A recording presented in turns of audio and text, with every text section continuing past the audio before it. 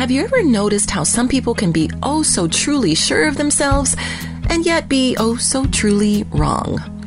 You can call it their opinion or you can call it speculation, but when all the facts come out, ultimately they're just plain wrong. Welcome to Sincerely Yours with Ann Maines, an exclusive presentation of Faith Strong Today. Hear new episodes every weekday and subscribe to our podcast at faithstrongtoday.com. Take Lord Kelvin, a 19th century president of the Royal Society of London. Just 8 years before the Wright brothers soared into the pages of history with their adventures at Kitty Hawk, Lord Kelvin defiantly proclaimed to his fellows, heavier-than-air flying machines are impossible. Or there's Charles H. Duell, director of the U.S. Patent Office. He famously announced in 1899, everything that can be invented has been invented. Or Harry M. Warner of Warner Brothers Pictures, who said in 1927, who really wants to hear actors talk? Remember, these are experts.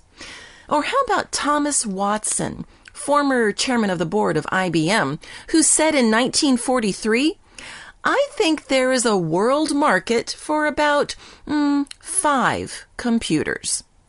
Yes, sometimes those people who are supposed to know what they're doing don't really know what they're saying. And it's only in hindsight that they're ultimately proven truly wrong. And proving wrong the religious experts is just what our reading is focusing on today. Because of the long-standing and accepted belief that the Jews were God's exclusively chosen people, the universal gospel message was not one that was easily accepted.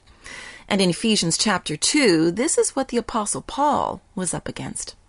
Many Jewish believers in Jesus continued to see the welcoming cross of Christ through the restrictive lens of the law. Paul's encouragement to these believers in Ephesus was to fully embrace what Jesus has done on the cross, to openly recognize the oneness and peace he brings to all people. Let's hear what Paul said in verse 15.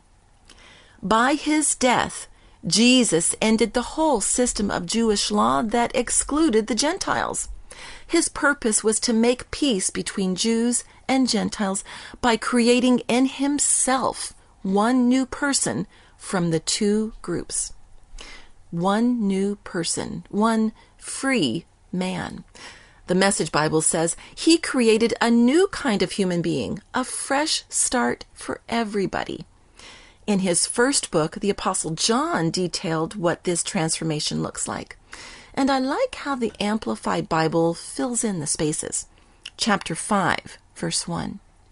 Everyone who believes with a deep, abiding trust in the fact that Jesus is the Christ, the Messiah, the Anointed, is born of God.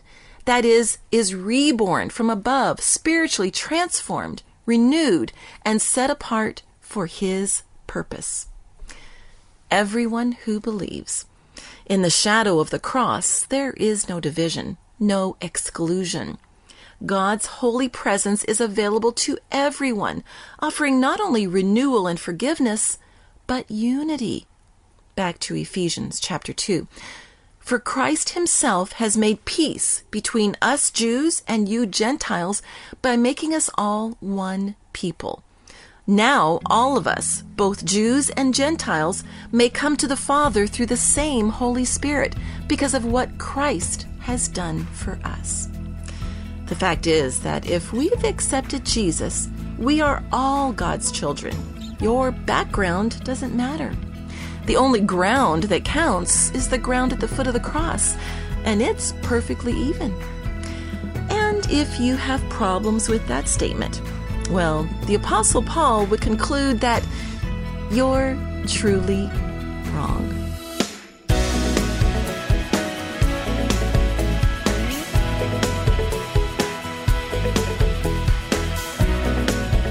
Taking you on a journey through the New Testament, this has been Sincerely Yours with Ann Maines, an exclusive presentation of Faith Strong Today.